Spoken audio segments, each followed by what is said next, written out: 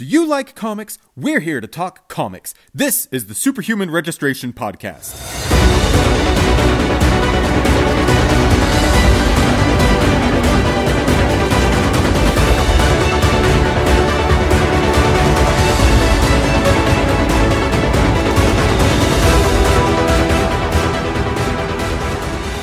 The whole thing about being a parent is like you are just trying not to mess your kids up in the same way that you were messed up by your parents. Therefore, you just find brand new, exciting ways to mess them up. Yeah. That reminds me so much of like Steven Universe, where Steven gets mad at his dad because his dad raised him to be all free, right? Like he didn't really put a lot of restrictions on him.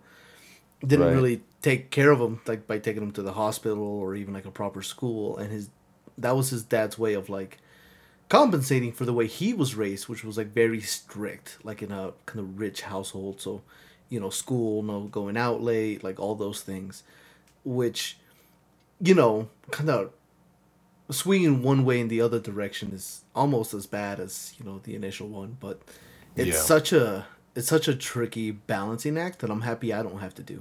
Yeah, it is tricky, and Is it trickier than rocking a rhyme? no. Because that is, as you'll recall, tricky. That's Parenting, right? Parenting is This just is only tricky. one tricky. Yeah, because it's a combined tricky no matter what number of children you have. You see, it's they're all bundled. Yeah, and I mean it's even trickier when you try to rock a rhyme on time. It's tricky. Tricky. All right. I think we've hit our allotment. One more Run R, and we DMC could have jokes. one more R, and we could have been a very excellent movie. It's such a good movie. Anyway, this is the Superhuman Registration Podcast, where we have opinions about a lot of things, but mostly comics, but also other things like parenting and Run DMC singles. My name is Steven. I've got John and Aldo with me this evening. You guys ready to talk about some X-Men comics? Yeah, because I can't force a reference to another pop song from decades past in this moment. So Yeah, I mean I'm ready to walk. I'm sure you could. I'm ready to walk this way. See? You're the worst. Dang it. I mean it works because they did that collab song. Yeah. You get that's a cross. works. You get several audiences there. It's not just Run DMC fans. I say works, but like very loosely defined. It is a thing that happened. Anyway, we're here to talk about, I don't know if these are the saddest X-Men stories, but they're at least in the conversation for saddest X-Men stories, right? Most definitely. Definitely bummers. Yeah. Yeah. Certified bummers. Certified bummers. I have very strong opinions about at least one of these books. Well, I have very strong opinions about both of them. Let's see if they line up. Where do we want to start? Does it matter? I'm just sad. Yeah, normally I would suggest, like, let's go with the sad one first, but, like, do we want to go with the less sad one second? I think, the less sad one is probably second. And so I think that means we start with God Loves, Man Kills, because at least the worst X-Man ever has jokes, right? Yeah. Yeah. Okay. Whew boy. So, God Loves, Man Kills is a classic from the Chris Claremont era of Marvel Comics. There was a line of Marvel graphic novels for a while, and this was the fourth or fifth of those, I believe. Anyway, this was written by Chris Claremont, illustrated by Brent Eric Anderson, that's not a name I know. Letters by Tom Orzechowski, colors by Steve Oliff, and the editor is Louise Jones, who is Louise Simonson, who at the time at least was married to Walt Simonson. I'm not sure if they were still together. But yeah, Weezy Simonson, big notable figure, very, very prominent, like one of the largest looming women in the history of, at the very least, mainstream superhero comics. She's quite notable. Anyway. Just tall as King Kong. So tall, looming. Yes. Oh boy. Anyway, so God Loves, Man Kills tells the story of a rise in anti-mutant prejudice driven by the actions of William Stryker, a militant televangelist who, in flashback, we learn, had a like he was married, his wife and he got in a car accident. She was in trouble and was like dying. Delivered the baby on the side of the road. Baby turned out to be a mutant, and so he staged like an auto fire and pretended to have all of them. Like he was gonna like die in the fire, and his wife and his baby who was alive, he was gonna kill them all. The explosion blew him clear, and he's so racked by guilt over this that he kind of convinces himself that, you know, it's his spiritual calling to rid the world of these aberrations in you know, it's his job to kill all the mutants because they are an affront to the image of God. And so he starts up this big religious movement to vilify mutants, to persecute them, and ultimately to kill them. He kidnaps Professor X, Cyclops, and Storm, and brainwashes Professor X into killing Cyclops and Storm. Meanwhile, we've got the other X-Men, Kitty Pryde, who's going by Ariel at this point. I remember that was a bit from Jay and Miles Explain the X-Men, that Kitty Pryde tended to change her costume and her name on the regular. Currently going by Ariel. Anyway, Kitty Pryde, Colossus, Nightcrawler, and Wolverine are trying to figure out, you know, what happened to Professor X, who kidnapped him. They confront the agents of William Stryker. These are the Purifiers, and eventually wind up teaming up with Magneto to try to stop Stryker. And Magneto's story here is particularly resonant. We probably know this. It's almost cliche at this point to bring it up, but Magneto is a child of the Holocaust. He was a Jew. He was in the camps, and so when he sees the sort of violent rhetoric that Stryker endorses, it sets him off, and he teams up with the X-Men to stop Stryker. Turns out that Turns out that Cyclops and Storm were not actually killed. Professor X was enough in control of his faculties that he was able to kind of shield the blow, so he just made it look like they were dead. They were able to revive. They all team up. They fight against Stryker. Wind up having a big confrontation with him on stage, on camera, while he's in the middle of giving this massive rally at Madison Square Garden. Stryker winds up turning on some of his hench people. The woman who's been assisting him this whole time turns out to be a mutant, and so he shoves her off the podium and she dies. Professor X, there's this neat little trick where Cyclops and Wolverine and Nightcrawler team up to distract Professor X long enough for him to break his spell. Stryker gets confronted.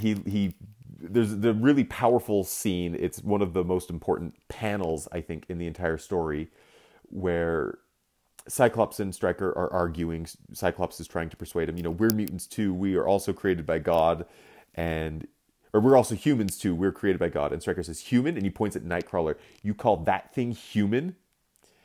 And then Kitty Pryde gets in his face. Stryker pulls out his gun and threatens to shoot Kitty, but is instead shot by one of the nearby police officers who was offering security. And that ends the immediate threat of Stryker, but the Purifiers are still going on. The story ends with this conversation between Magneto and the X-Men. Magneto almost lures Professor X to his side to start trying to fight for mutant rights Magneto's way, but Professor X opts to stay with his students, who have expressed enthusiasm for, well, not enthusiasm is the wrong word, but they express a desire to fight for justice, fight for equality, using good methods. They say that the means matter as much as the ends. And that's kind of the end of the story. Now, the version that is available on the app is bookended by this story of Kitty Pryde, an older Kitty Pryde, obviously, much older, visiting this girl and kind of telling her the story from, it's a flashback of Kitty Pryde telling this girl about Magneto. isn't clear to me why that's there. Doesn't feel necessary. Doesn't feel like it really adds anything. And I didn't actually recognize whether this girl was a significant character or just someone that I wasn't familiar with. So, I don't know.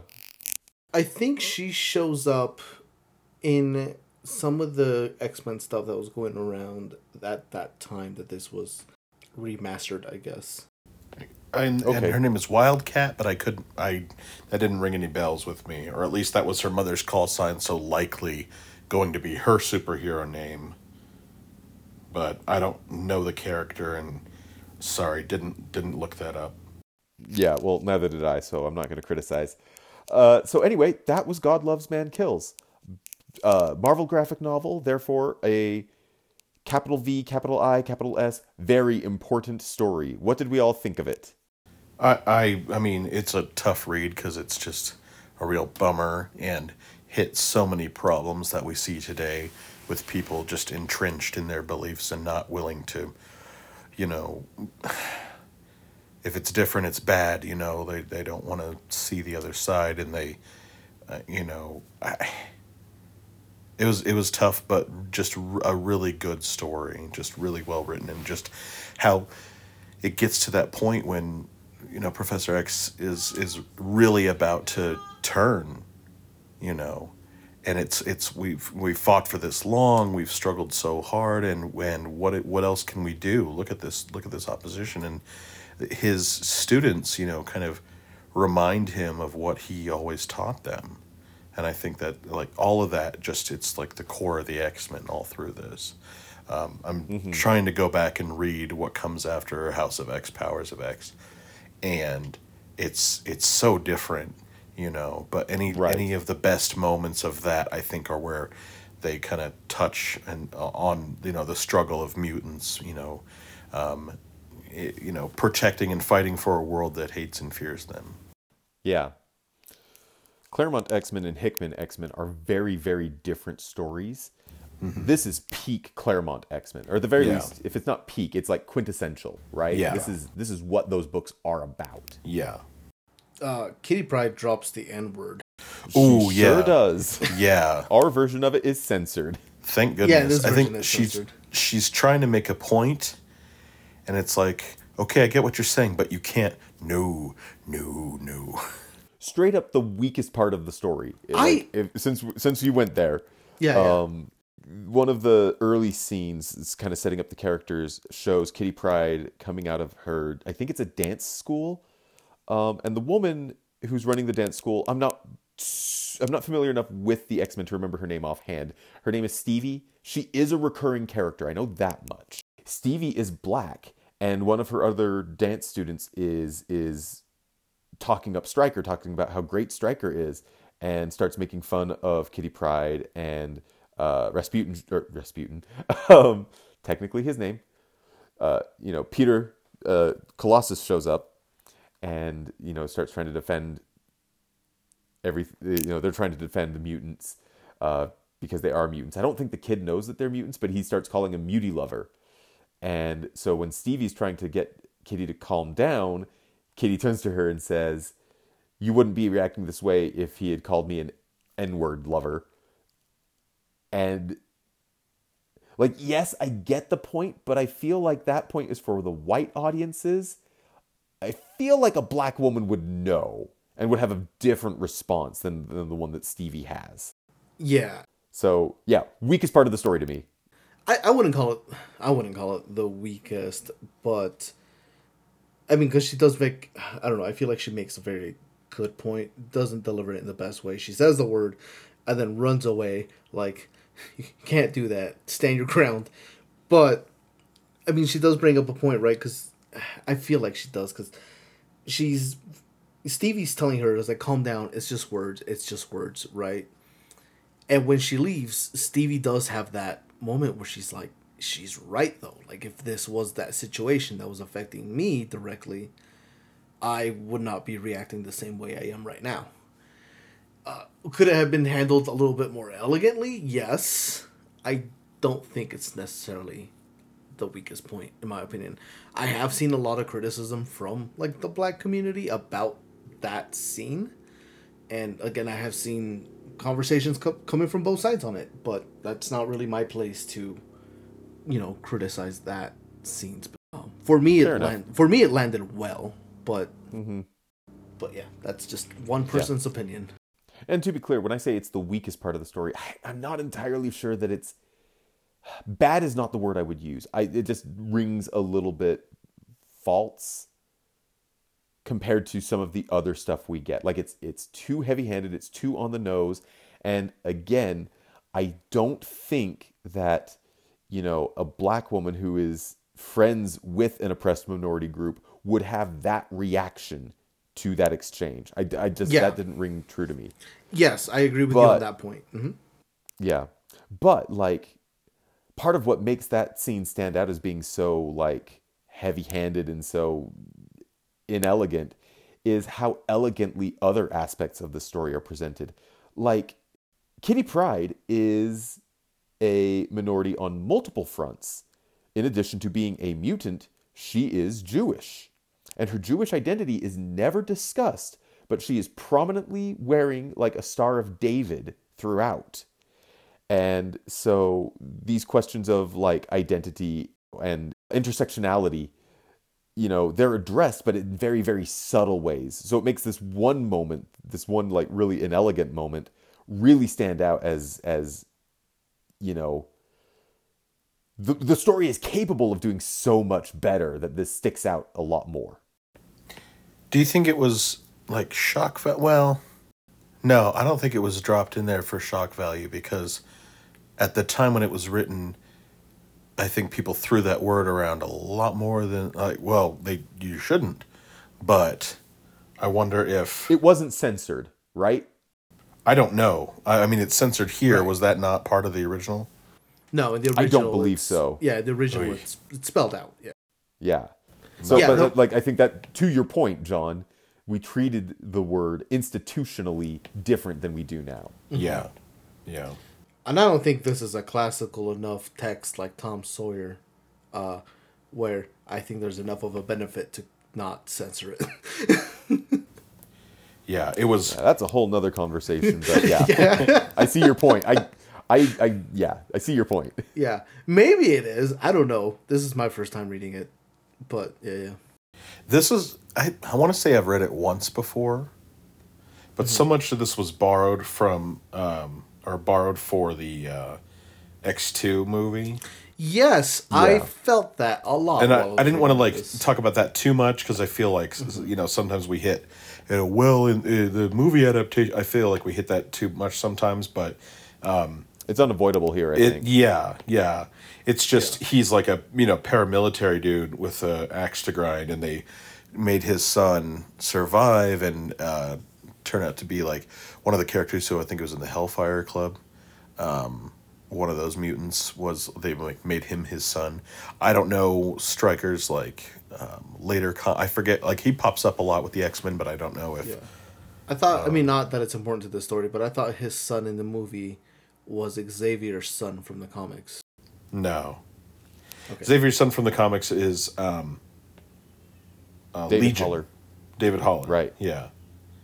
And in the movie, it's now I gotta look it up. He's one of the guys in Dark Phoenix. It's been at least 15 years for me since I last saw X2. So same. In my mind, it still holds up. It makes me not want to go back to it. At least it doesn't. At least it doesn't have the infamous line of, "Do you know what happens to a toad when it's struck by lightning?" I think Angela Bassett should have been Storm, and she still could be, because she killed it in both of the Black Panther movies. So she can do comic book movies, and I remember I think her name was one of the they might cast, and then we got Halle Berry. Kind of moving on a little bit from that, if that's okay with the group. I will say that this story did hit really close to home for me. Specifically in reference to the 2016 election cycle. Oh no, here we go. Oh boy. Yeah, well, Jason Wingard, mastermind. Sorry, I found it. Yeah. Yeah. Hold on. Was it 2016? Was that the Trump, the initial Trump That was cycle? that was Trump part 1. Yeah, yeah. So in the 2016 election cycle, as somebody who is Hispanic and specifically Mexican, there was a lot of hateful rhetoric about Mexican immigrants coming from Trump in a lot of the rallies. Talking about they're sending over their killers and thieves and whatever, all that stuff. And Spoiler alert. He's still doing that. oh yeah, still very much so. It's worse. So a lot of that rhetoric, at the time, did make me quite fearful. Prior to those years, I have this kind of beautiful poncho that I received from Mexico. Like it's like an authentic poncho. I would wear that every winter because it's nice and thick and it's perfect. And I have my arms and it's looks really nice. I feel like I've seen you wear that. Yeah, that was the very first year of my life. I was afraid to wear that poncho in public. I had kind of retired it, and I think it was probably until like maybe 2021, 2022 that I started wearing it again. Granted, COVID happened, so I haven't really left the house in the wintertime much, so I don't really... there's not a lot of reason for me to wear it. But that was like a legitimate fear. Like I didn't want to go out, be even more identifiable than I already am, and be subjected to some sort of violence or attack or anything like that. That was a legitimate fear that I felt, and watching the mutants here reacting, or X-Men's Xavier's School of Mutants, seeing the people, the main cast, kind of talking about their fears. And not just there specifically, right? But we're seeing the fears that are happening, or the horrors that are happening to non-X-Men mutants. The two kids who were killed at the beginning of the story. Oh who were gosh, I hunted had to down by block the that out. purifiers. Yeah. Yeah. Again, to me, really reminded me of like the Minutemen, who were assassinating Mexican immigrants crossing the border. And I think they still are to this day. So like a lot of that stuff hit really close to home. And granted, this is not like a unique experience to me. I think a lot of the notes in it hit hard, specifically for me, because of those two correlations. But kind of looking obviously like at modern day politics, a lot of the rhetoric against, LGBT plus people, specifically coming from like a church group, right? Yeah. A lot of that stuff hitting, it hasn't changed, unfortunately.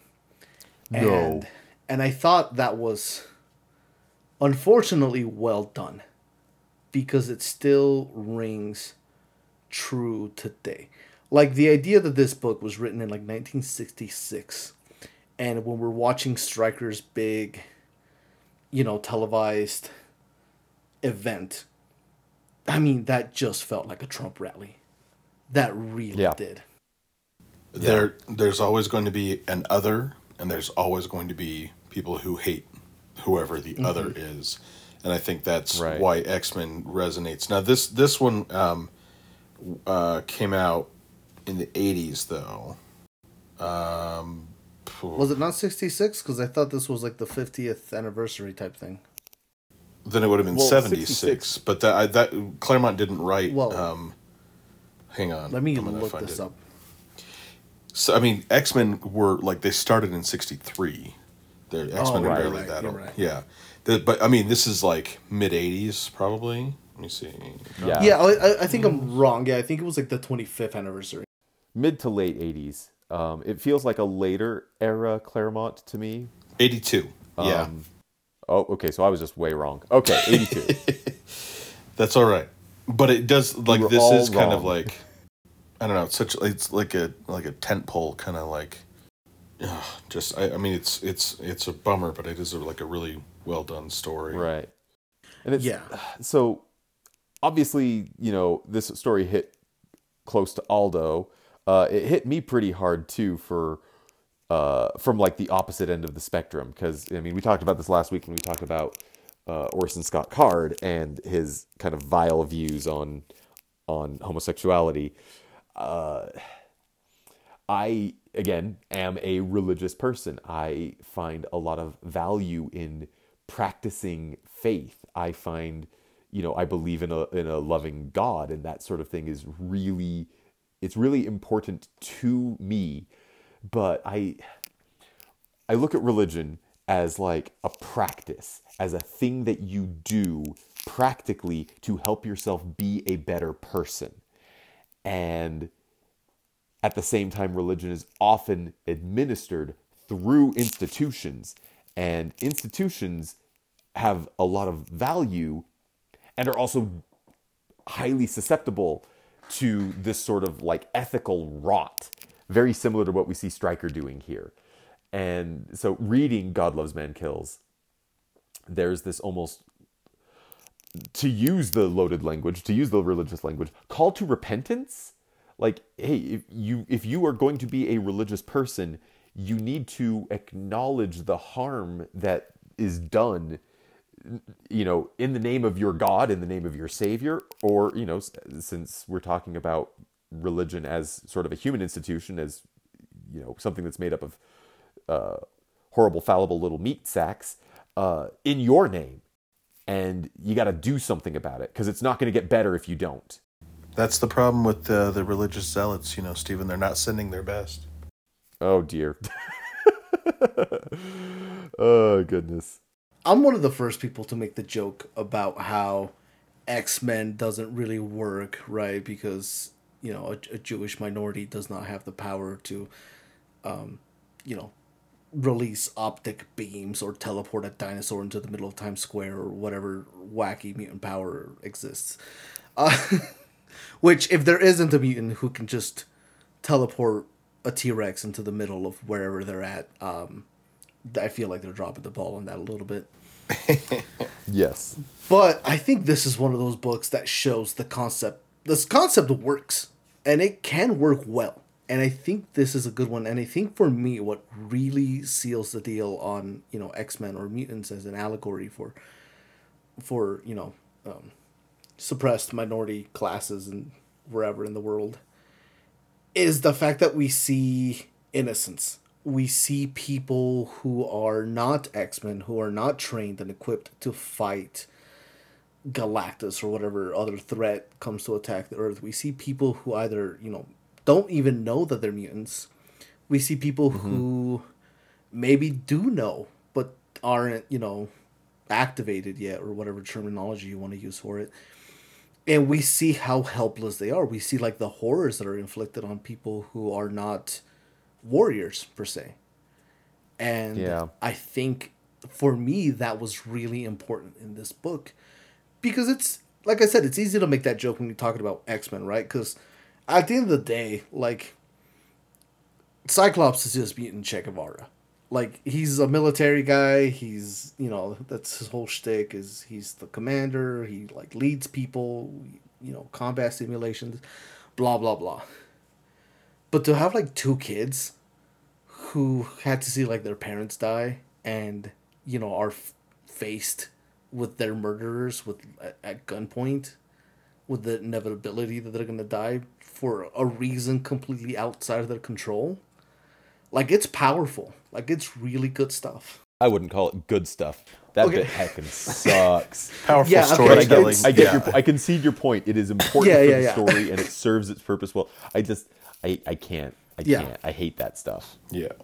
Aldo wasn't like, yes, sitting in his high back chair in front of the fire going, lovely, yes, murder of children, yes, just what I want in my light reading. Yeah. Jeeves, present me another book in which the children die.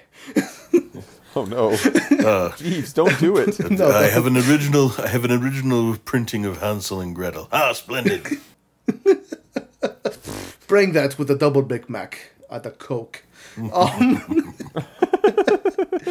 I will say one of the standout lines for me in this book, which I think there's quite a bit of really good dialogue in here. I think we mentioned the conversation between like Cyclops, Xavier, and Magneto, where they're talking about, Charles kind of giving up on his way to do things, and he's like, hey, maybe Magneto's right, screw it, let's become genocidal maniacs, I guess.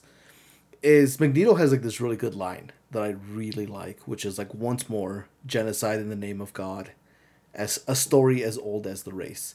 Like, man, like I got chills from that line. I was like, man, this is one of those moments where you're like, ah, man, Magneto has a point. Yeah. Yeah. Really, really does. Yeah.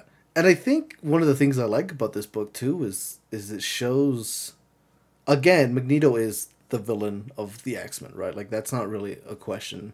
Well, I mean nowadays it is, right? Because he's all buddy buddy on their mutant island, whatever.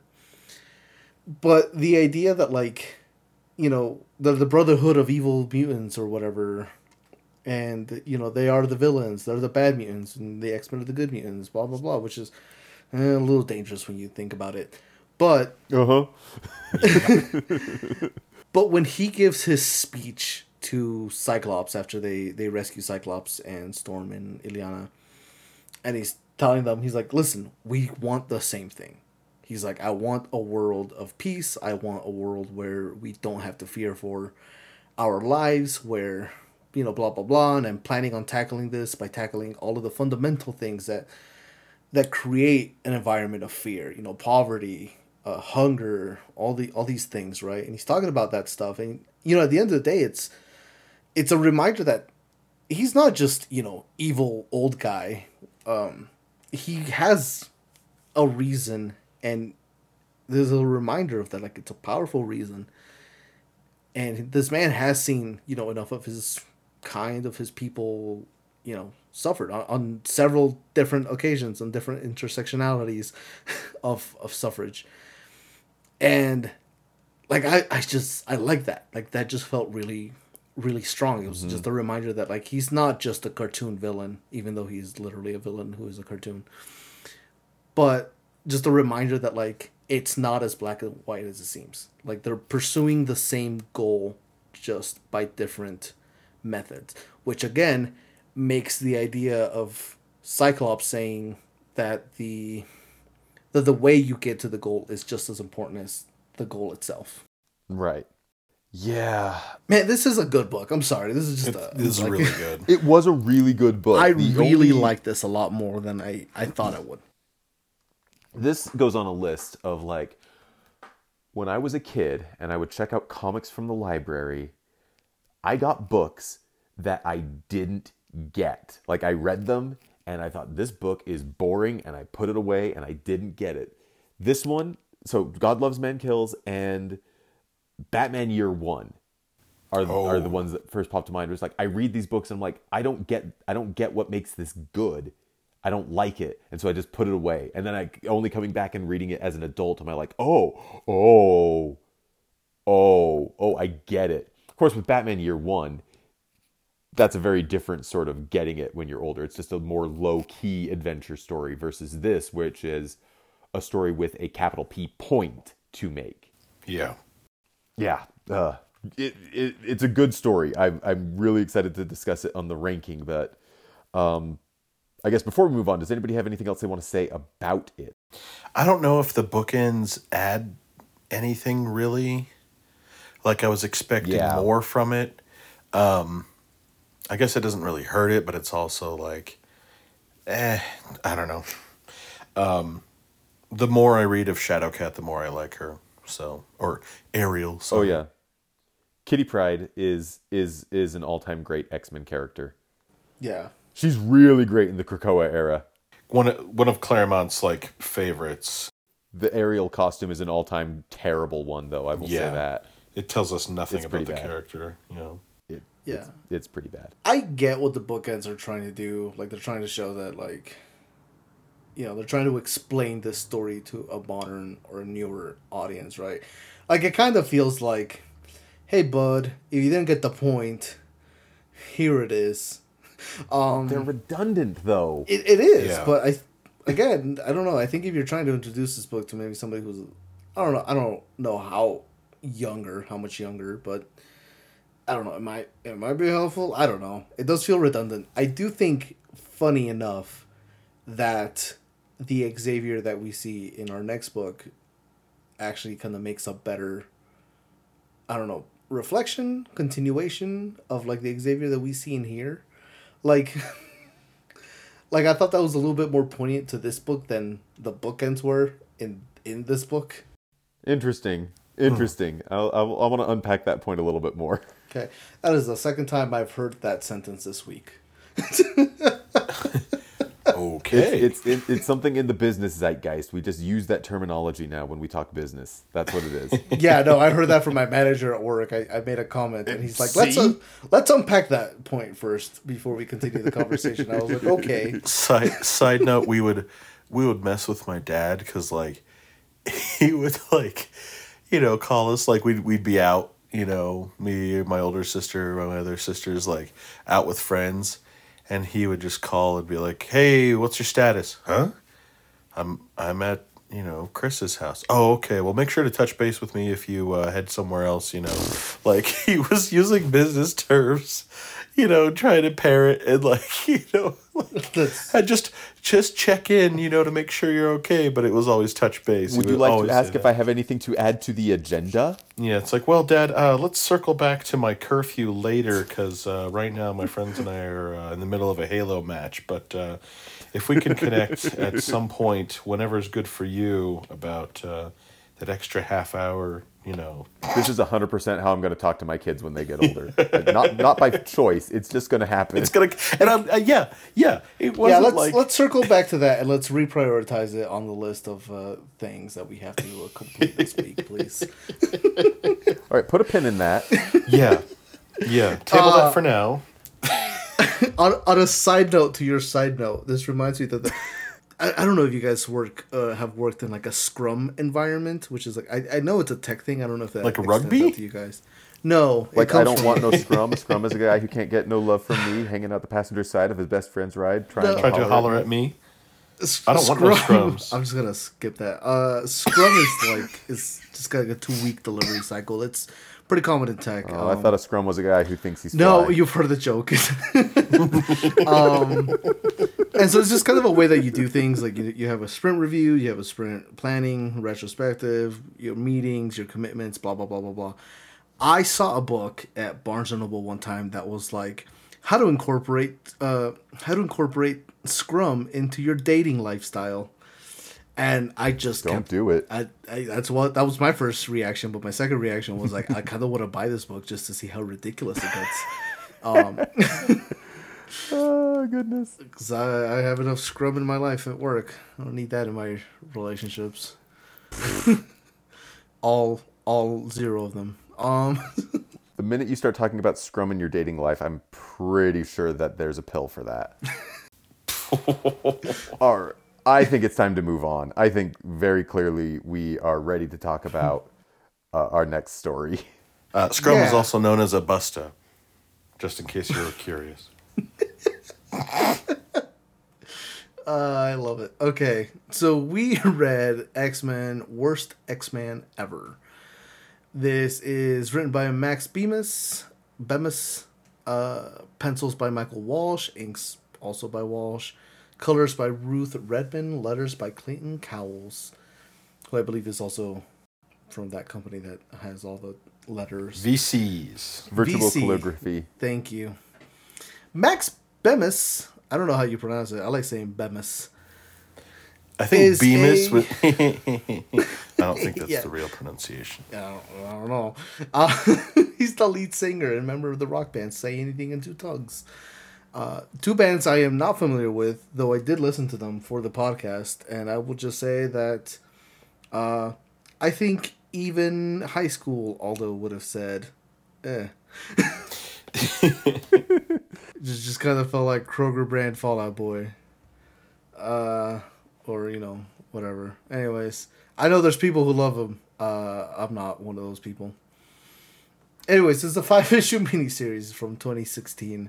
This covers our character named Bailey Hoskins, who is the most normal, average, unimportant, uninteresting person ever.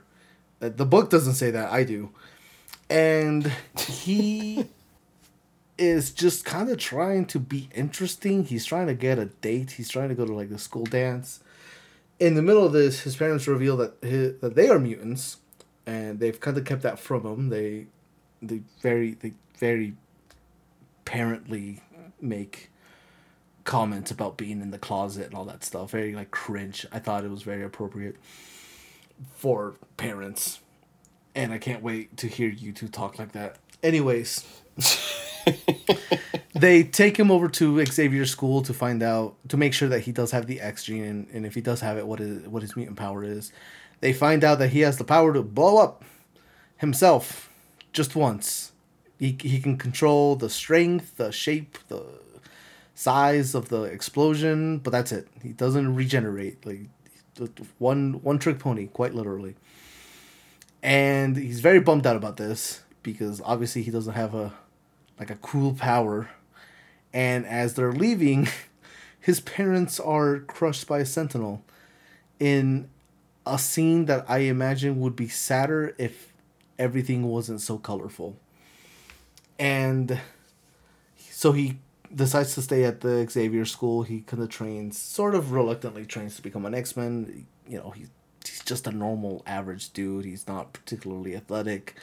They make a suit for him that they tell him he'll, you know, once he has some training and experience, he can take it. Uses it during an attack and scares one of the purifiers. Actually, funny enough, purifiers coming up in both of these stories. Scares a purifier who is running away and gets the school sued for emotional trauma for this purifier. We were there to do a hate crime, not to be scarred. Yeah. So Wolverine doesn't like him because in order to pay that off, they've apparently had to reduce Wolverine's alcohol fund by 10%. So, yeah. Yep. So they try him out on a bunch of different teams. So we have little, compilation of him, just one panel compilations of him being on different teams and kind of annoying and bothering everybody and just being a more obnoxious version of Miss Marvel fanboy type thing for all things X-Men. And eventually meets this girl named Miranda, who has the mutant ability to create and disappear things from reality. And when he kind of takes her to the school and recruits her, Beast says she's like an Omicron level mutant, which is the scariest sounding Greek letter, and he just made that up on the spot. And so her only condition for being an X-Men is that she wants to be on a team with Bailey, who is our protagonist. So they put him on a team with her, these two other teens that are at the school around the same time as he is, Rags and Riches, who are a brother and sister. Rags being the sister who has the power to like disintegrate stuff and, you know, break it. And Riches, who kind of has a Midas touch. He can turn anything into gold. While this is happening, Bailey's kind of being tempted by the Brotherhood. He's being seduced by Mystique and then later kind of interrogated by Magneto and the group. After they mess up, or not mess up, after he gets in a fight with Riches over Miranda using her power to like create a well in which she dumps, I think it was Juggernaut, into the core of the earth, apparently. He gets in a fight with Riches and, you know, it's just a fist fight and they get in trouble, so they get scolded a little bit by Xavier. And Bailey's about to reveal that he's been getting tempted by the Brotherhood, and it turns out that the actual recruit was Riches, who kills Xavier by turning his insides into gold.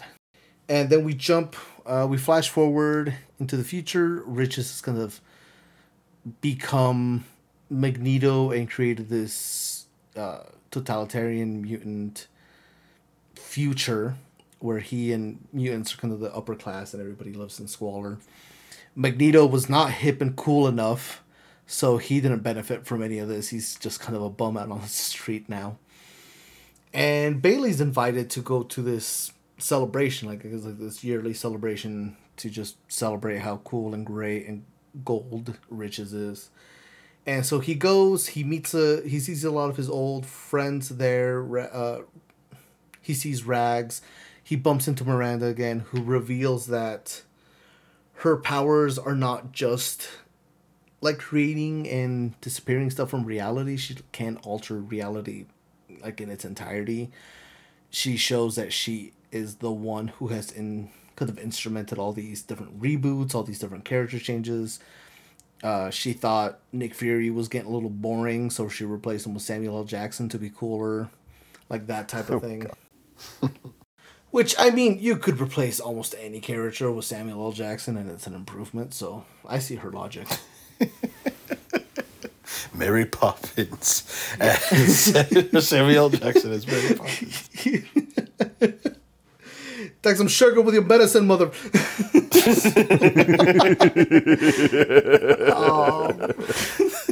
The devil wears an eye patch. Get these magazines out, pronto, mother.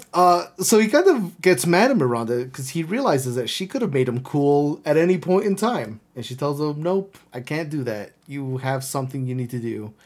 And he's like, this sucks. My life sucks. My powers suck. I lost my parents. Everything has sucked, and I wasn't even a good X-Men, and, blah, blah, blah, all this stuff, right? And kind of takes that moment to go confront Riches and blows up the building.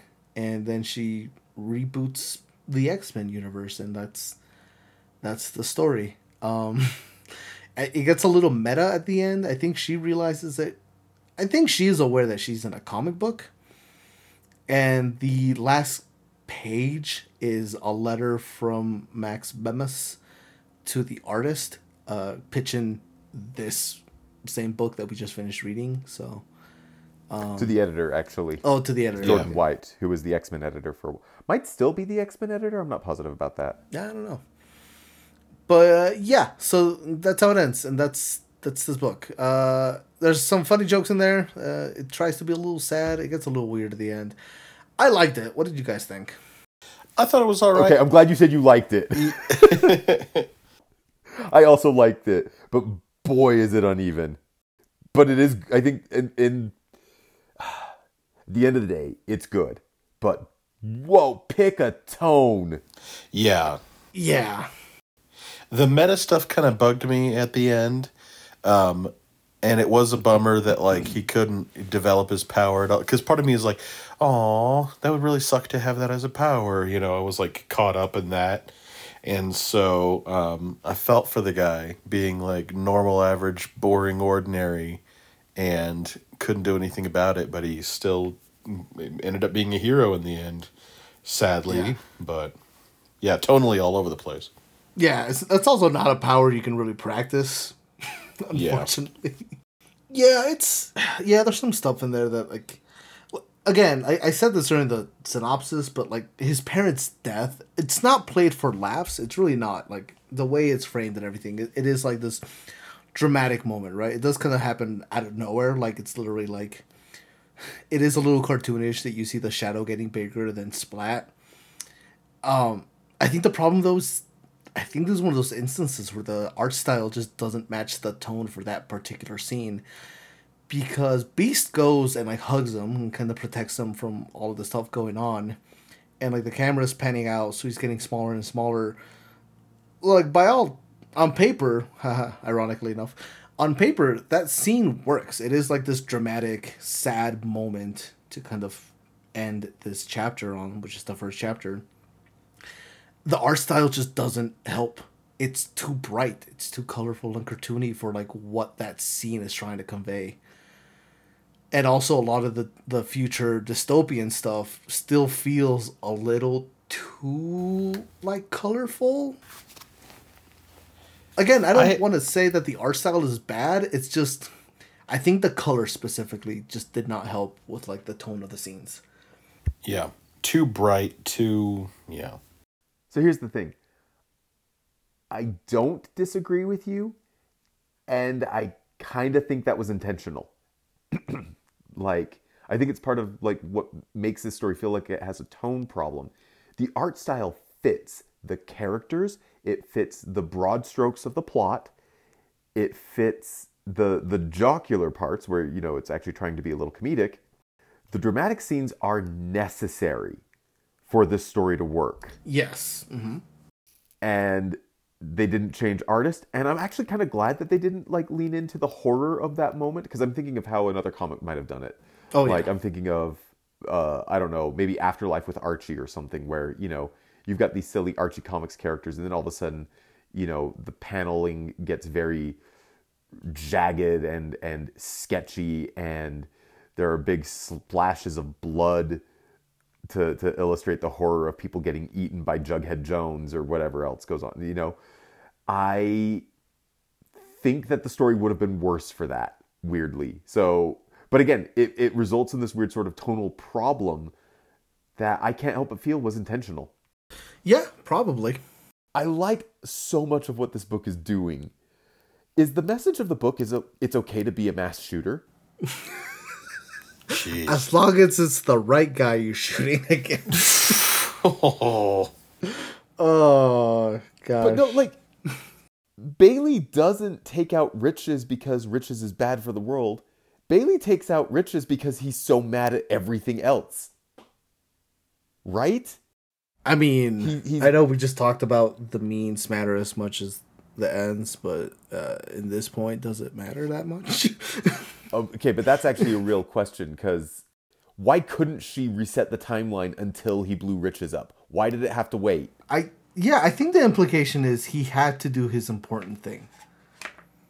Like she was testing him? I got that feeling where it's like, I know you're a hero, kid. Go blow yourself up. Like that kind of sucks. Yeah. I don't know. I'm just trying to read the text, but I can't find a justification, right? Because if he does his thing, which is blow up Riches and in a way save that world, at the end of the day it also doesn't matter, because right after he does that, she resets the world. Yeah. Right. So why was it important for this kid to lose his parents, become Wolverine's probably #1 enemy, and suffer this life of mediocrity just to blow up this guy when she could have reset everything? Well, it looks like she says she can't. Right. What are you waiting for? Why haven't you stepped in and changed it all back yet? It's a long story, Bailey. It's embarrassing. Just tell me. I can't. Yeah. So he says, fine, if you won't save the world, and then he does blow up Rags, and then she just goes, there's your answer, Bailey. That's what I was waiting for. I always knew you were the special one, so... Yeah, so maybe the implication is there has to be a quote-unquote event. There has to be a canon event in order for her to be able to reshape everything. I don't know. That feels like that could have been explained a little better. I don't know if it's important, but maybe would have helped a little bit. Maybe. Maybe. Ultimately, I think the stuff that's enjoyable in this book isn't necessarily the end. The journey is a lot of fun. Yeah. There are low points. I actually thought the tour through all of the different X teams was kind of lame. Yeah, it was all right. If you are an X book, even a comedic X book, I don't think you get to make fun of Cyclops. You don't get to say Cyclops sucks. You have to like Cyclops. You dislike him too. That was his. Yeah. I did fun of X-Man too. I did like the... You can hate X-Men, that's fine. Yeah. I did like the part where he talks to Havoc, and he's like, I know everybody thinks you're the lamer Scott Summers, but I think your chest beams are actually really cool. Yeah. Oh, poor Havoc. Yeah, one of the aspects I liked about this book, which isn't it's not the thing that made me like this book, but I just liked it a little bit. The thing's not in this. This is just a X-Men book. It's not a Fantastic Four crossover.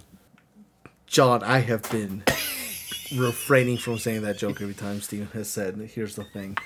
Sorry. It didn't occur to me till just now.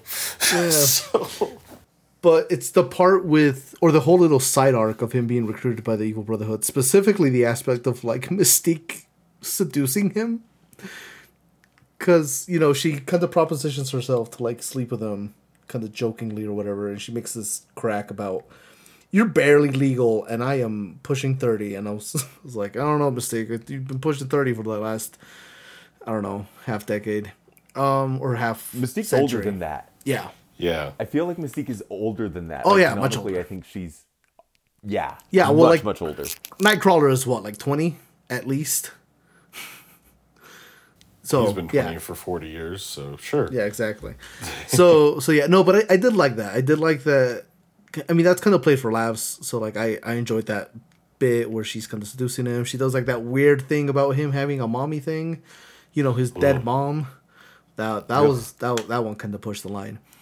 But the whole part with her, because it's seducing him, that she kisses him and she takes that selfie that she's gonna use to blackmail him, and then later on when he gets a text message from her telling him to hurry up and kill Xavier or whatever, and he has her in his contacts as Blue Jerk.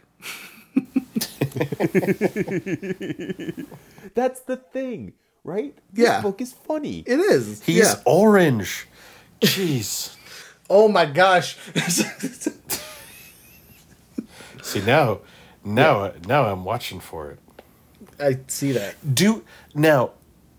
That was like an icky moment, right? Is that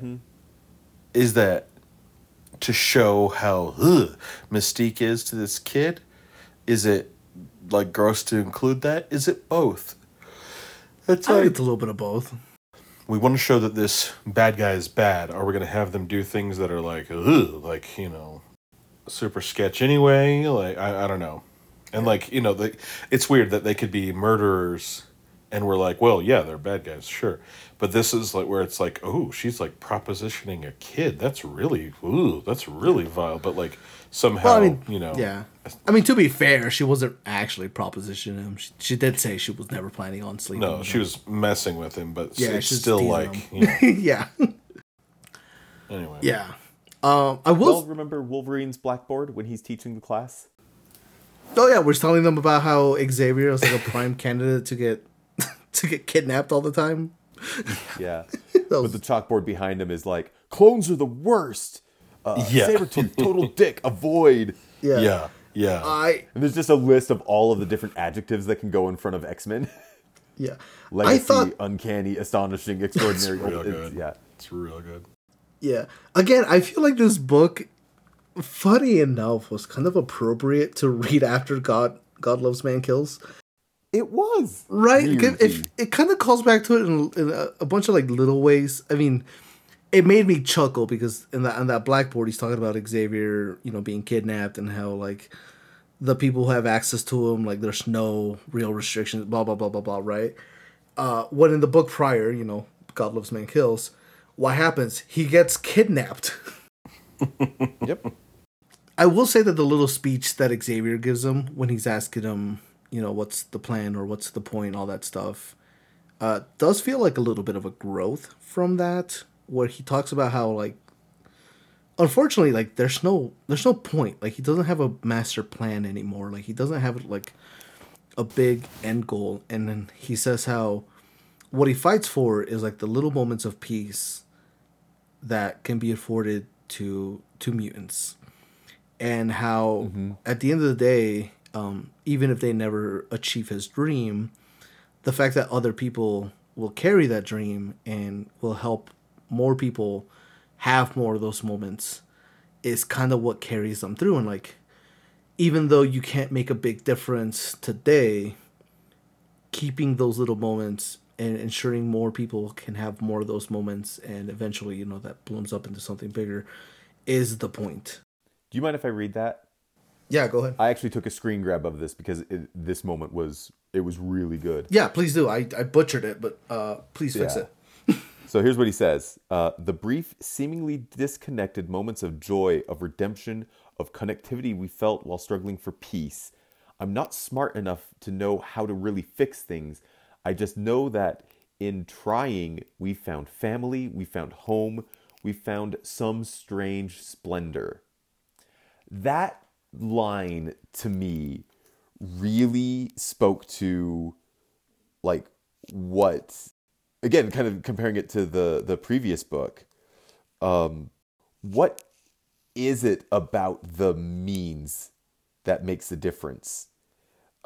Because the more forceful, to use the loaded term, terroristic approach towards securing rights for mutants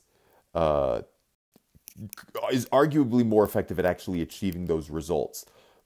But the nominally more peaceful approach, the one that chooses to recognize the, worth of the life of the enemy, is one that is edifying to everyone involved. And it's a slower path, and it's a more dangerous path in some ways, and potentially a less effective path. But there's a beauty in it, that what it does to you, like the whole Professor X is Martin Luther King and Magneto is Malcolm X thing is just not true. It's not valid. But I think the parallel, at least in this moment, is worth calling out because, I don't know, King's use of nonviolence as a strategy was at least in part, I believe, and I might be mistaken about this, but I believe it was at least in part driven by his ideals, his background as a reverend, his desire to do the right thing on like the religious level, and how like inspirational that has been.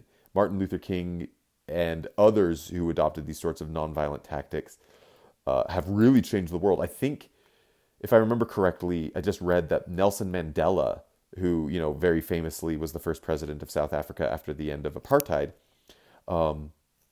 he was a violent radical and consciously adopted nonviolent tactics as a result of Martin Luther King's efforts. So, like, again, there is this beauty and this purity to that sort of like acknowledgement that the hard path might not get you the results that you want, but it's still can be worth it for its own sake. I loved that. And I think I'm doing a pretty poor job of explaining why I love it so much, but it's I don't know, that's powerful stuff to me. I felt that on an almost religious level. In that comparison, I feel like there are, and maybe it's accidental, but talking about the joys, of friendship and creating a family and finding a community and stuff like that, it echoes the sentiment of, I have a dream of, little black boys and little white kids playing together, right? Right. Because that is part of the bigger image. But to get those, to have two kids of different races at a time when that was not really a thing you could see very often, kind of echoes that, like, that's the first step, is getting, kids to just play together and live without prejudice. And I feel like, to a smaller extent, right, it's not like a direct reference to it, but I think it echoes a little bit of that sentiment. Yeah. Again, when X-Men does it well, man, it does it well. There's one more thing I want to say about this little Professor X speech. Yeah, please do. There's a moment, I think it's the beginning of the same issue, where you have one of those inexplicable X-Men take a break and play baseball moments, and it gets the biggest lampshade hung on it. It's ultimately not real. Like, I think this is a part of the brainwashing that Magneto is subjecting Bailey to. But weirdly, Professor X's speech kind of justifies that. The X-Men getting together and having these weird sort of leisure activities, playing sports together, putting together holiday meals, whatever, that is a recurring bit in the X-Men. They do that a lot. And at the start of the issue, that is presented with some level of cynicism. It's like, these X-Men are the elite X-Men. The rest of the school doesn't matter. It's just these ones, their special few in their baseball club, are the only ones that matter. And that elitism is kind of what Magneto is trying to emphasize, so that Bailey will turn on the X-Men. But in the speech that Xavier gives to Bailey, he emphasizes, no, those little moments are really the point, because win or lose, we have each other, and we are able to build this weird, beautiful, broken little family out of it. It's the end of Lilo and Stitch. I found this family. It's small and broken, but still good. And it's mine. And it's mine. And it's like, yeah, so those baseball moments, that's the entire point. It just, again, this book is kind of a mess, but when it's good, it's surprisingly good. Yeah. And in tone with, like, what's best about the X-Men, I think. Yeah. You know, because part of it is kind of like, you know, the jokes about the different teams and that kind of stuff, and commenting on, well, you just let Rogue back on even though you guys have fought, you know, and what about this and what about that, you know, and then the meta commentary or whatever. But it's still Gambit dating a kid. Gross. Yeah. Oh yeah, there was also the little bit about Rags dating Gambit. Yeah. Yeah. Again, it's an uneven book, but when it is good, it really does work, I think. Yeah. I think I only wish that the ending could have been a little more poignant. It does feel like, I don't know, the ending itself leaves me a little unsatisfied. I don't know, maybe I wanted more. Maybe that's the point, right? Like maybe that is the point, is that sometimes you just don't get more. Sometimes you're just dealt a hand and you just gotta run with it.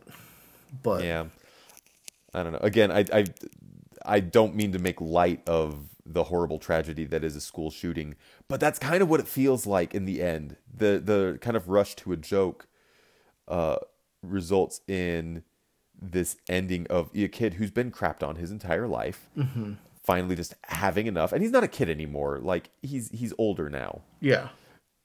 He's a middle-aged adult. He's balding, you know, that whole thing. But anyway, this man who's had just such a hard life, finally having enough and choosing to go out in violence. Like, I think ultimately that's going to hold this book back a lot, because that is the message, is that eventually you just have to act out on that violence and it's okay. That, I think I don't think that was intentionally the message. I think that it's the result of having to sit and talk and think about this story for a while. But boy, that, like, I can't help but walk away from this book thinking it ultimately winds up being kind of nihilistic, despite all of that great stuff that you know happens earlier, that Professor X brings up, all of that. Yeah. You know, I think in a sense this book is meant to be a little bit more disposable. I agree. I think I agree. That's fair. I think we've soured the book a little bit by thinking on it too much, but I also feel like, you know, a lot of books you should be able to do that. You should be able to ruminate on a book. I feel like a book should have something to say. And I think the problem with this book is that it doesn't quite feel like it knows what it wants to say apart from the punchline. Yeah. Agreed. The other thing I will say though is for as bad as like Bailey has it, I didn't feel like the book was like bullying him. Right? Like he has bad circumstances, but like it doesn't feel like he is constantly getting like pushed down. He feels like he is part of the punchline, but he is not the joke, if that makes sense. Apart from, you know, Riches, you know, he's a jerk, but everyone else, you know, makes an effort to include him, even though he's got the worst power, you know, and so He's also kind of not a good person. Yeah. no, he's kind of just like superficial about a lot of things. Yeah, like Yeah, at the very you know. beginning when he's talking about who he wants to try and ask out to the dance, and they recommend this girl, poor girl. His gay friend suggests, you know, this specific girl, and he's like, her, but she's boring and plain, and she wears band sweater. No, she wears college sweaters and blah blah blah and all this stuff. And his friend is just like, uh-huh. And who are you, buddy? Yeah. Yeah. It's a little mean-spirited. It is, yeah. So, like, yeah, he's not totally innocent, but I did appreciate that the book did not feel like it was constantly, like, just constantly beating him up. Like, there are other books, and I wish I could think of one right now, because I have read at least, like, 2 or 3 books where, like, the book itself just feels like it is absolutely victimizing the protagonist for, like, no real reason. It's like, why? Yeah. But, yeah. He's just like a jerky teen, right? He's just a teen, really. Yeah. I wouldn't even say jerky. Yeah. He's just a teen. Yeah. True. Who just happens to be boring. He's not like athletic. Doesn't have, you know, super interesting hobbies. When he can't figure out a hobby, he defaults to Halo. Like, I can't hate on him. That was me.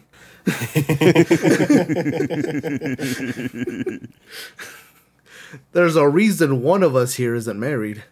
Like, just saying. That's funny you mentioned that. That's like literally what, like, my friends and I were playing Halo and my wife came over before we were even dating or anything, and I like took the time to talk to her and engage her in conversation while the rest of my buddies were playing Halo. Like, I put down the controller and talked to her, and that was kind of like the start of her noticing me. And so what I'm saying, hold on, this has come around where it's like, so what I'm saying, Aldo, is quit playing video games if you want to be in a serious relationship. That's not what I meant, but now I'm in this hole, and no. It's okay. I'll just start hitting the gym. I'll start listening to Andrew Tate podcasts. That'll help. Oh no. Yeah, no. There was a moment in this book where Beast said something that reminded me of Jordan Peterson. So it's like, is Beast the Jordan Peterson of the X-Men? I think that's a topic for another episode of the podcast. Oh, I hate that. And the answer is probably yes. Oh, I hate that even more. No. Why would you do this? Don't blame me. Blame Joseph Campbell. Yeah. Okay. Oh, sorry. Since we're talking about Beast real fast, I absolutely loved the bit where he's talking about, how this dystopian future worked out for a lot of the X-Men and just the, major characters of the X-Men universe. And I love that Beast just goes to like Africa or something and hangs out with lions while reading a book. He just lets his mutation keep mutating, and he's very cat-like with a book, and he's just chilling there with a pride of lions. I thought that was adorable. It was funny. I also thought about how much John hates Cat Beast. That's part of what made it funny. I was like, ugh. Yeah, this is the darkest timeline because Beast has become Cat Beast. What does Beast look like nowadays? Is he still very cat-like? I think he's more like classical blue furry Beast than Cat Beast. I also think he's evil. There is an evil Beast. I think he's going full bad guy. Well, it's not that's Dark Beast. He's from the Age of Apocalypse timeline. But How silly I think of me. that well, no, he crossed over to the main X-Men universe and has been running around there as well. Although I think he might be dead now. He was in the X-Men run right before the Hickman X-Men as a major character, and I think he wound up dying there. And that was like they got rid of Dark Beast before the Hickman era. But I can't recall if he's in the new Utopia stuff. Well, newish. He's not, because he's very dead. But I mean, Hank McCoy. Yeah, Hank McCoy, regular universe Beast, is now, I think, just honestly straight up a supervillain. But he was already kind of on the way there anyway, after reading 12 Rules for Life. So let's go ahead and I think we're ready to rank. I feel like we're ready to rank. My heart tells me that we're ready to rank. Let's rank and stink, boys. Rank and stink. I don't like that. No, that just came out. Sorry. Let's rank and bass. Okay. All right, so currently on our list, we have 271 stories. We're getting closer to 300, and that's kind of exciting. Yeah. We should do something, like read a special story for 300. We should all get on eBay and find copies of Trouble. Oh my god. Listen, I will buy you guys copies of Trouble. I'll look this up on Amazon. You guys start the conversation. So, yeah. 271 stories. X-Men representing pretty well. We don't have an X-Men story in the top 10 currently. Number 12 is our highest ranking, which is the introduction of the Jonathan Hickman era of X-Men. X-Men do show up quite strongly in the bottom 10. Second to last, one of the lowest stories on the list, The Draco. Just quite a terrible story. When it's good, it's great, and when it's bad, it's offensive. It's you've taken this thing I love and made it crap. Guys, I just want to point out, sorry, real fast. Okay, so I can't find it by official means, but I have the collection of all 5 issues of Trouble is like $10 on eBay. Dude, if we can get 3 copies of it, I don't know that I actually want a copy of it on my bookshelf, but I also don't know how else we're going to read it. Listen, you can give it to me. You can give it back to me when you're done. And I will make sure to inflict that damage to somebody else. For a second, I was like, I can't remember if you guys really like this one or really hate this one. And then I read the synopsis on the back, and I was like, oh.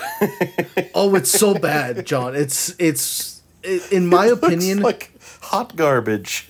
Yeah, in my opinion, this is like the Room of Spider-Man comics. To be clear, hi, I've Mark never Millar. read it. I only know it by reputation, and that reputation has me so curious.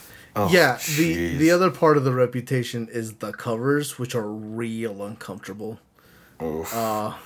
Maybe Maybe I'll borrow this one for academic purposes, and you guys can own it and put it on your shelf. Jeez. Yeah, because the covers to the single issues were meant to be like a teen magazine and stuff, but you know that's not who's picking up these books.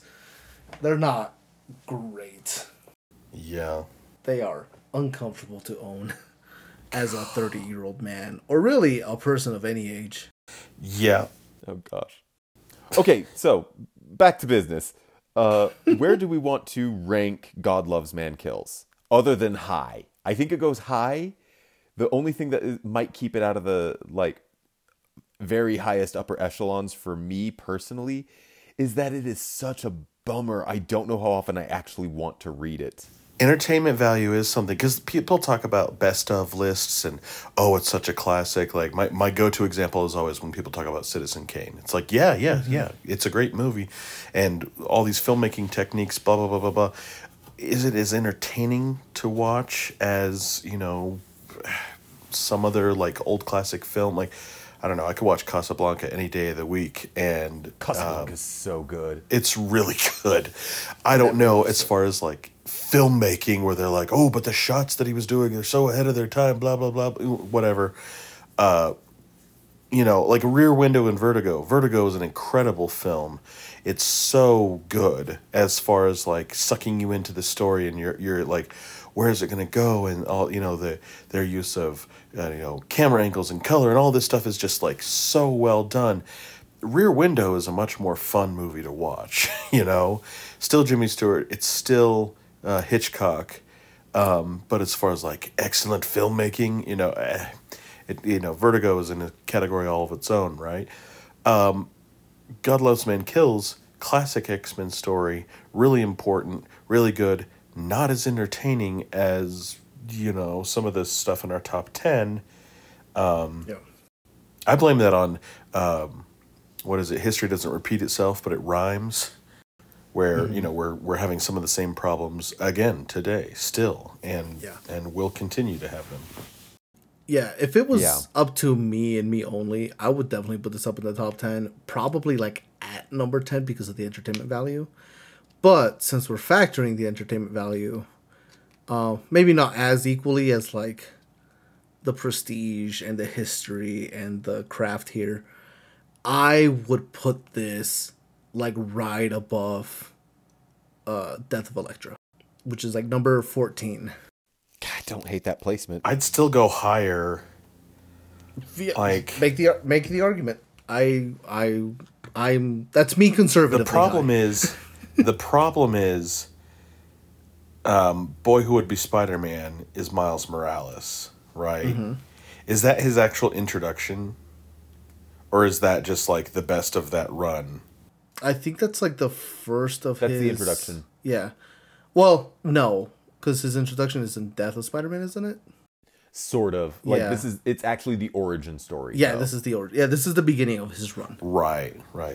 You know, now that I'm looking at those and factoring in like entertainment or whatever, because like Spider Island is fun and the art's so dang good. I just love Humberto Ramos' style, as I've said. I don't know, every 5th episode of the show, but Yeah. Yeah, Spider and Island then- was Stefano Caselli. oh, I thought it was both. What? Probably both. That's who I have on the list there. Well, shoot. It's Probably, good art. Probably in there. Anyways, yeah, it's good art. Oh, yeah, he does do that. Yeah, he does do that. Yeah, so that kind of... Yeah, and Dawn of X Prelude is just such a good book. Yeah, I would put it right under that. I would put it above Triumph and Torment, even though, yes, I know that's Mike Mignola. This is,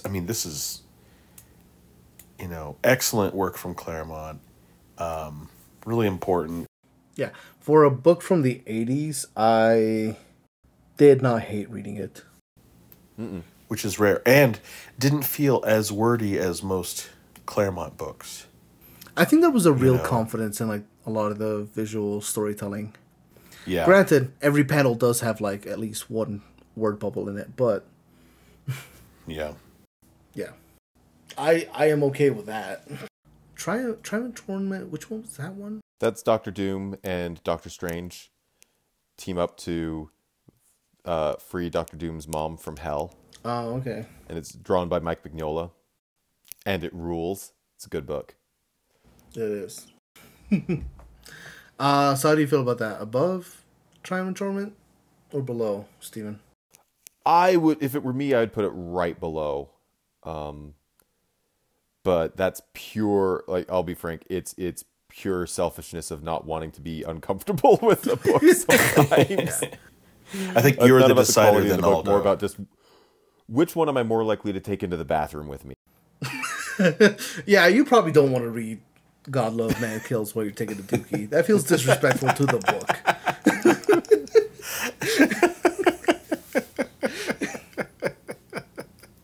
Just, dropping the kids off at the pool and suddenly Kitty Pryde drops the N-word. Yikes. Man, there's a good argument for both. I don't know. Let's just say above. Okay. I'm not going to fight it because, again, this is a good book. It's just a bummer. But being a bummer doesn't make it bad. It just makes it a bummer. Yeah.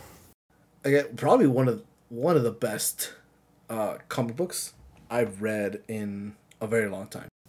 Mm-hmm. This is one where, okay, people who don't understand comics, this is one you can point to and say, read this and then tell me these are kid stories or these are not important or, can't be mentioned in the same breath as literature with a capital L, Right, yeah. Might be the most literary book we've read. More than Parable? I was thinking about that. Oh, yeah, Parable. I would say yes. Interesting. Okay. Parable's more fun. Yeah. Yeah, that's fair. Surprisingly interesting to watch Galactus just stand in the middle of a park. Well, especially when he's drawn by Mobius, right? Yeah. It's really good art. And yeah, I've been thinking about where Worst X-Men Ever goes. Good, because I have no clue. So, tonally it's a little jokey, but it also has a lot of heart. And the art, the looser style I enjoyed, though sometimes it didn't feel as like finished or polished, but I think maybe that was what they were going for. I'm around 100, but like looking a little above that to see, can it go anywhere? I don't know. The Thanos Annual, where Yes. there's a whole great story where Thanos just ruins this kid's birthday every year because he's just evil. That's funny and touching in moments. That's at 98. A Babies versus X Babies is at 103. That's just silly fun with interesting art. With Gurihiru. Somewhere around there. Yeah. But I have like a hard ceiling on like Magneto Infamous, which is like 91. So which is higher than you. So I'm just kind of backing up what you're saying. As much as I like this book and as much as I really, really quite like that Charles Xavier speech about what the point of the whole fight is, I don't think that saves the book as a whole. The book is fun. No. And this is like a real fun area. Like this is where Mary Jane and Black Cat is, which is my new ceiling. It's Jeff. It's Jeff jumped out at me on this list. Where is I was like, Jeff? That's at 83. So that's still much okay. higher than I Yeah, think yeah. it needs to be, but that's kind of where I started. Like, okay, we're getting there. Yeah. Somewhere around here. I think I would put it above, probably as high as I would go is 99, where it's Civil War, War at Home. Because that's, correct me, is that where it's, is that the Spider-Man tie-in? Yes. Okay. Yeah, that's my ceiling now. My ceiling is 106, Mary Jane and Black Cat. I said that as a joke, but like that book is fun. It's really fun. It's good. Good art and it's fun. Secret Invasion and Modoc's 11 are like where I'm like, this feels like this would fit right in those, right? Secret Invasion does have a little bit more, it's a bit more of a serious book. Modoc's 11 is a really fun book. So maybe like in between those, like at 108. Yeah. Because I just now glanced below A Babies versus X Babies. That's where Thor's Battle World is.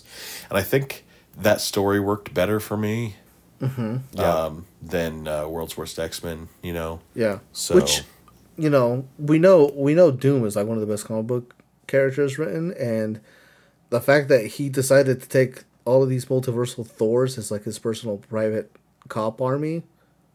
Excellent choice, my liege. super cool. Yeah.